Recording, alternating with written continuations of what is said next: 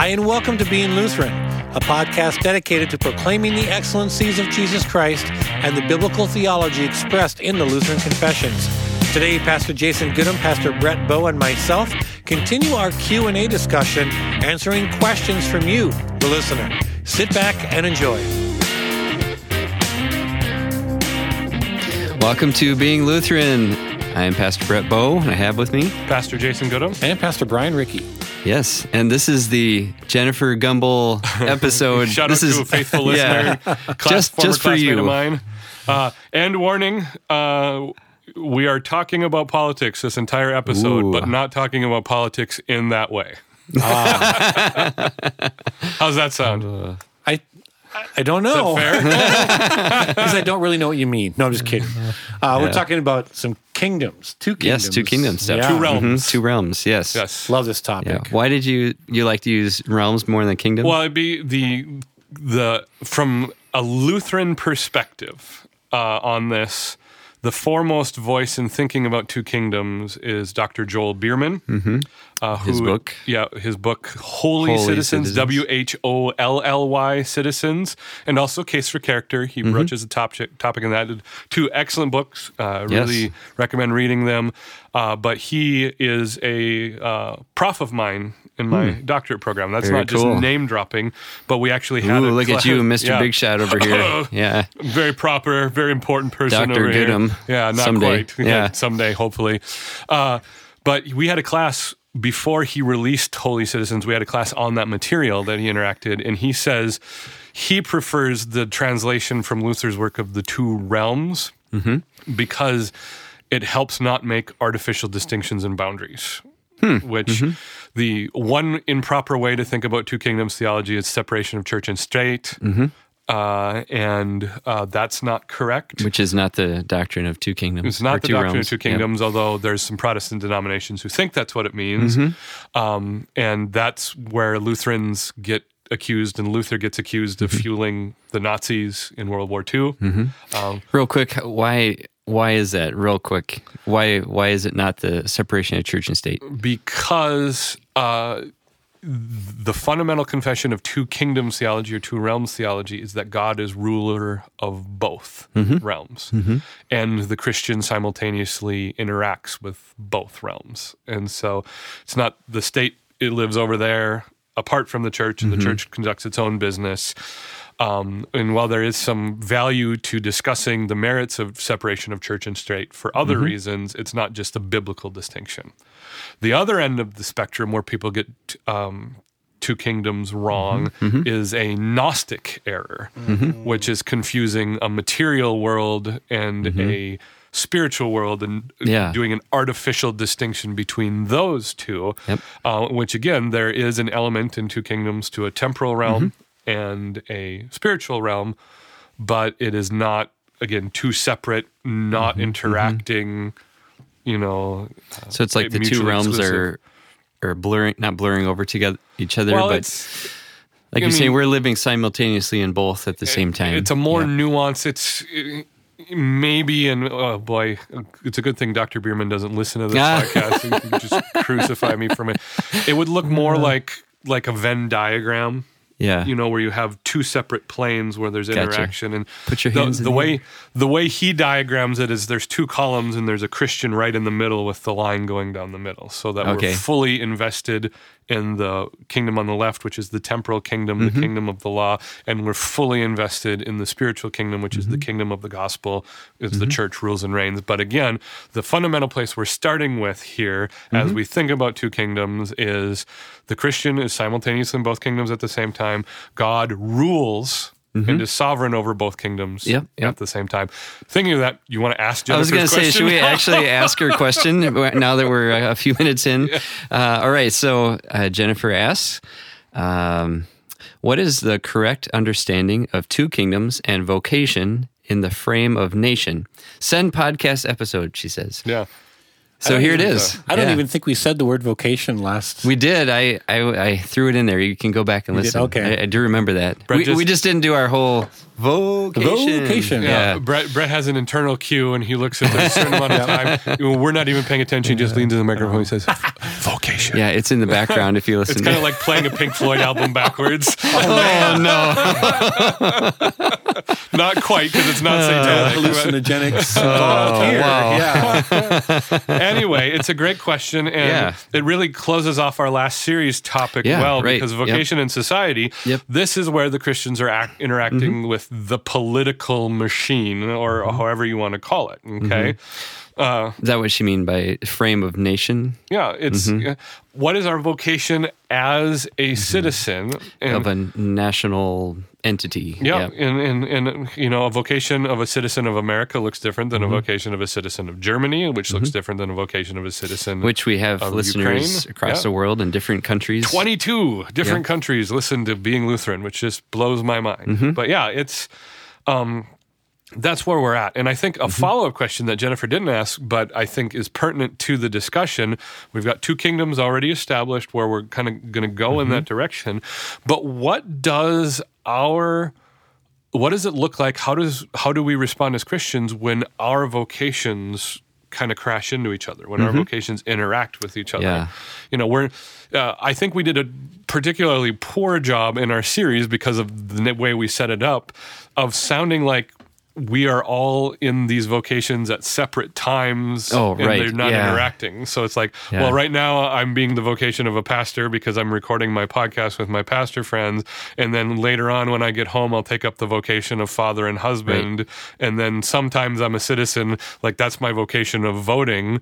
But we have all of those vocations. Maybe one leads more All at the same time. And right. sometimes there's prominence. I mean, obviously, I'm probably not exercising my vocation as a consumer when I'm at home reading a book to my kids. Or, You know, things consume like the that. book, you purchase. Unless I wrote the book. Oh,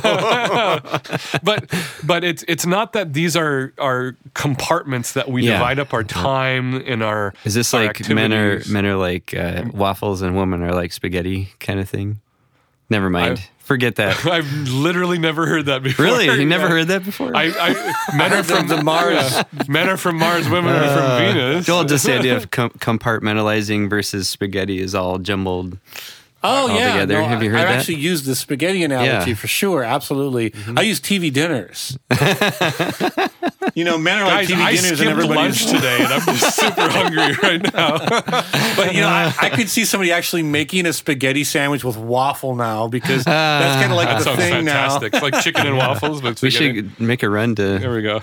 somewhere for you. White Castle. now. This episode was brought to you by IHOP. No, Oh, And for all those poor listeners who are just sitting in a Sunday school right now trying to get through it, let's Yeah, get right. back to the Yes. to the thing at hand. vocation. Vocation.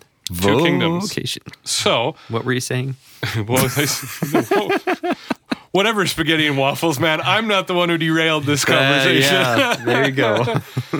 We don't exist in our vocations as compartmentalizing. separate Yeah. compartments. It's not like a tool storage bin or like, all of us have those, like there's 4 screws in that bin and there's Speak for yourself. Brett's just in a pile and ice cream bucket in his garage. Pretty much, yeah.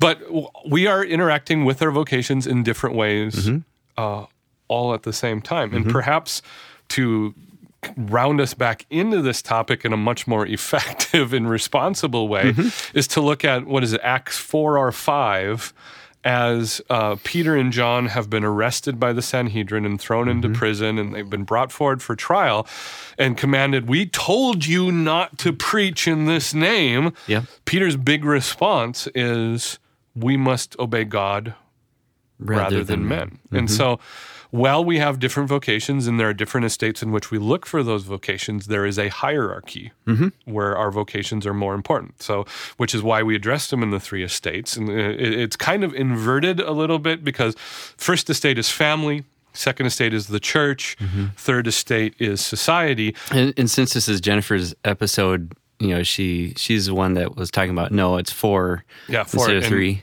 Well, we'll forgive you. But it's however you want to delineate it, to think about it, feel free. It's not a part of Scripture. It's just various traditions, whatever. But your primary vocation in life is your vocation as a Christian. Mm-hmm. What is supersedes everything else is your standing before God as a redeemed and forgiven child of God. That is the most important, the most foundational to your being, to your character, to your identity, however you want to classify it. Yep. Second most important vocation is, if you're married, is your spouse, then your family, and then everything flows from that. Okay? And so where we get to this Acts 4 or Acts 5, they're basically the same chapter back to back. We must obey God rather than man. Must obey God rather than man is, how do you interact with politics? We have a secular government here in the United States. We have separation of church and state, to round back to that topic. Yep. How can we interact as a Christian without overtly Christianizing everything? I mean, there's a part of the Protestant church that thinks we should only have Christian rulers. Can Christians experience the godly benefits of his provision in society from, just to be completely random association with everything that's going over here, the presidential election of, was it 2012? Mitt Romney was the Republican candidate against Barack Obama. That seems like a lifetime ago. Well, in Twitter world, it was a lifetime ago. It happened before yesterday, right? But there was, among conservative Christians in America, there's real crisis of, can we be led by a Mormon? Mormons, by confession, are not Christians. They're not a Christian denomination. They deny the Trinity. They deny the divinity of Christ. And there is this conundrum. Should we only have Christian leaders? And then you had Martin Luther's apocryphal quote thrown out there, or at least out of context. I would rather be ruled by a wise Turk than a foolish Christian. And all of these things. This is at the heart of the question Jennifer is asking. This is at the heart of how Christians need to do a better job of thinking about their vocations. So it comes down to it, when we're thinking about two kingdoms, we must obey God rather than men. Okay, so if, as a citizen of the United States of America, you are ever compelled to deny the gospel, to deny your Christian faith, that is the place for civil disobedience. We must obey God rather than men. You preach the gospel, and then you accept the consequences. So if the punishment is imprisonment, go to prison. The punishment is death, you go to the bonfire, and you rejoice that you have been considered worthy to die for the cause of Christ. Yeah, Daniel is a great example of that, as how he lived in a foreign land and obeyed the laws, except for when they interfered with his faith in Christ, and he's a great example. That first half of that book is just a wonderful example for us as believers. Daniel makes for an excellent study on the doctrine of two kingdoms too, because he operates in his vocation well. Yes, and he loves his neighbor, and he does a good job in his government job. I mean, as Joseph did as well. Joseph's another great example. The lasting image I have as we consider how this functioned is Daniel going in to interpret Nebuchadnezzar's dream, and he says to his king, "O king, may this vision you've received be for your enemies and not for you." Because Nebuchadnezzar dreamed he was going to be overthrown, and that's where he gets, Or even Daniel, he would address, long live, "O king, live forever, long live the king." All long of that. Live the king. And so, as far as nationalism is concerned, as far as living, there is room for being a patriot and being a Christian. There's room to love your nation, but not at the expense of your faith. I mean, there's a difference between being a patriotic Christian and American patriotic Christianity, which associates the Christian faith with the Republican Party. Yes. Yeah. There is difference, and we have to be aware of that. You have to be aware of, in the game of politics, how do you function as a Christian lawmaker, right? And, some of it is giving out deals, and, all of these are moral or ethical questions, but it comes down to vocation and how we interact with the world around us. And so in two kingdoms, the kingdom on the left is the temporal kingdom. It is material. It is ruled by the law. The law, yeah. Okay, God rules in society by the law, which means speed limits are good things. I had to For the most bring part. myself. I had to bring myself to say that, even though Veerling Road in Shakopee is 4 lanes all the way through and 30 miles per hour, but they're for the protection of society. We as Christians hold our authorities, whatever faith they come from, that they do what's best for the citizens of their whoever they're governing. We hold them to ruling well, to caring for the defenseless and managing the economy well and things like that. The kingdom on the right, the church, where the church is interacting, is ruled by the gospel. Okay? That is, God calls people to repentance and to salvation through his word. Yeah. What this means is that we do not use the kingdom on the left to compel people to salvation. Yes. Right? That's where this crossover comes, and that's where the blurriness of church and state comes in. And we also don't, to kind of tail end of Jennifer's question, we don't allow nationalism to affect our identity as Christians. Yeah, right. Right so there are places for peaceful protest and resistance. And do you think that people that especially like to fuse the American... I think, how did you say it? Like American patriotic Christianity. Patriotic Christianity, is that kind of like an example of gospel, of mixing together law and gospel? Well, it's more so when it can be, but gospel, that commingling of law and gospel is intrinsic to all of us. It's not just an American patriotic. Yeah, I'm saying is an example. It can be an example, but it's also like, every Republican candidate for the last 30 years has been an angel sent by God to protect his people, right? Sure. Christians have had to really wrestle over the last 3 years of Trump's policies versus his moral or immoral lifestyle. And on the one hand, you have Christians making themselves to be hypocrites because of the way they've been attacking guys like Bill Clinton and Barack Obama, and they would turn the other way and not consider Trump's vices. On the other side, can Christians be governed by someone who is very obviously does not have a life of faith and have positive benefits from someone like Trump? We have to realize, and if we get emails, but this is a man who during the campaign cycle said he felt no need to repent of his sins. Yeah, right. That's a recorded quote. Christians have to wrestle with that. But, what it would have been different being ruled under Mitt Romney, other than Romney's probably a nicer guy than President Trump is, right? But if he's a Mormon, he does not confess the same faith that you have. Right. Yeah.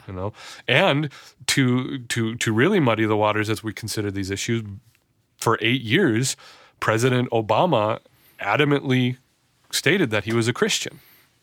And the church was not particularly friendly or forgiving to President Obama. So we have all of these things going on. And Jennifer's question is, how does the Christian interact? And the very first thing was, it's not black and white. Yeah. I love how Paul kind of paints some of that as he calls us ambassadors for Christ in 2 Corinthians. And if you think about what an ambassador does, it represents their true homeland in a foreign land, but operates within the laws and the guidelines of the land they're in, all the while representing and being a true member of their homeland. And it's kind of like the Lord's Prayer, thy kingdom come, thy will be done on earth as it is in heaven. And so I think you just have to be very careful. I know that many people love this country, and there's many aspects of this country that I love as well. But if that begins to infect our theology or determine our theology, and we began to speak more about political climates in the pulpit than the gospel of Jesus Christ, then we're in danger. We're in a dangerous place, and it's not not the way that goes. When we come together in corporate worship, we are, in essence, going to the embassy of the eternal kingdom of God. Yeah, and right. that is really our focus, is the gospel of Jesus Christ. There should be, in every congregation, people of different political leanings, and they should all get along as a family knit together in Christ, as a body in Christ. Even though they may disagree politically, we can agree on the one thing, is that Jesus is Lord. We serve a triune God, and how Jesus will come again to bring those who are his home to live with him in our true home for all eternity, in a place with no more sin or death. And that's what we stay focused on. And to say it probably more crassly than I should, we start by realizing that Scripture points us to Christ and not to America's welfare. That's a good starting point to just kind of get out of the way. You mean the eagle is not... I'm just kidding. Let's not go there. Second thing is what we've been talking about throughout this entire episode arc on vocation. The way that it is best done is to love the neighbor that God puts in your life. And so that starts with your own assurance of salvation, to know where you stand with God, so that you can sacrificially love the neighbors that God has given you. And you do that in your families, in your congregations, in your church, and then in society around you. Part of loving your neighbor is by being a good citizen, by being a part of the voting process, by making sure that wise and even biblical laws are passed to protect the unborn. To protect the elderly, to protect the defenseless. And sometimes you get to a level where that gets muddy. Even conservative, Bible-believing Christians can come to a divergent point where we think doing whatever it is that we're talking about, there are two different ways we think that ought to be gone about doing that. And so keeping vocation in view is, how do I love my neighbor in this? Is not, we're not looking, how does my neighbor love me, but how do I love my neighbor is one way to answer that. And then it's, if we really want to drill down and talk just briefly about the vocation of a citizen, it's biblical wisdom. Again, it's your assurance of salvation, so you're not hanging the hopes for your salvation on politics. And it's asking the question with everything you're doing, am I loving my neighbor? Or is this selfish? And sometimes loving your neighbor is speaking the truth in love. If they're doing something illegal, that's calling the authorities. Holding a criminal accountable is loving that neighbor. Yep, absolutely. And it's protecting your other neighbors from further crime. Absolutely. And when it comes down to it, I know someone will say something about the selfish comment. I want laws to be passed so that my dollar goes further. I want to be wealthier than I am. And nothing wrong with having a good economy, but I also want others to be wealthy and not just me. And that's how we bring neighbor into it, And that's that selfless Christianity that's described in Philippians chapter 2. Looking to the needs of others is more important than yourself. Correct. Bingo. All right. Got to wrap it up, Brian? Yes. John chapter 17, Christ's high priestly prayer.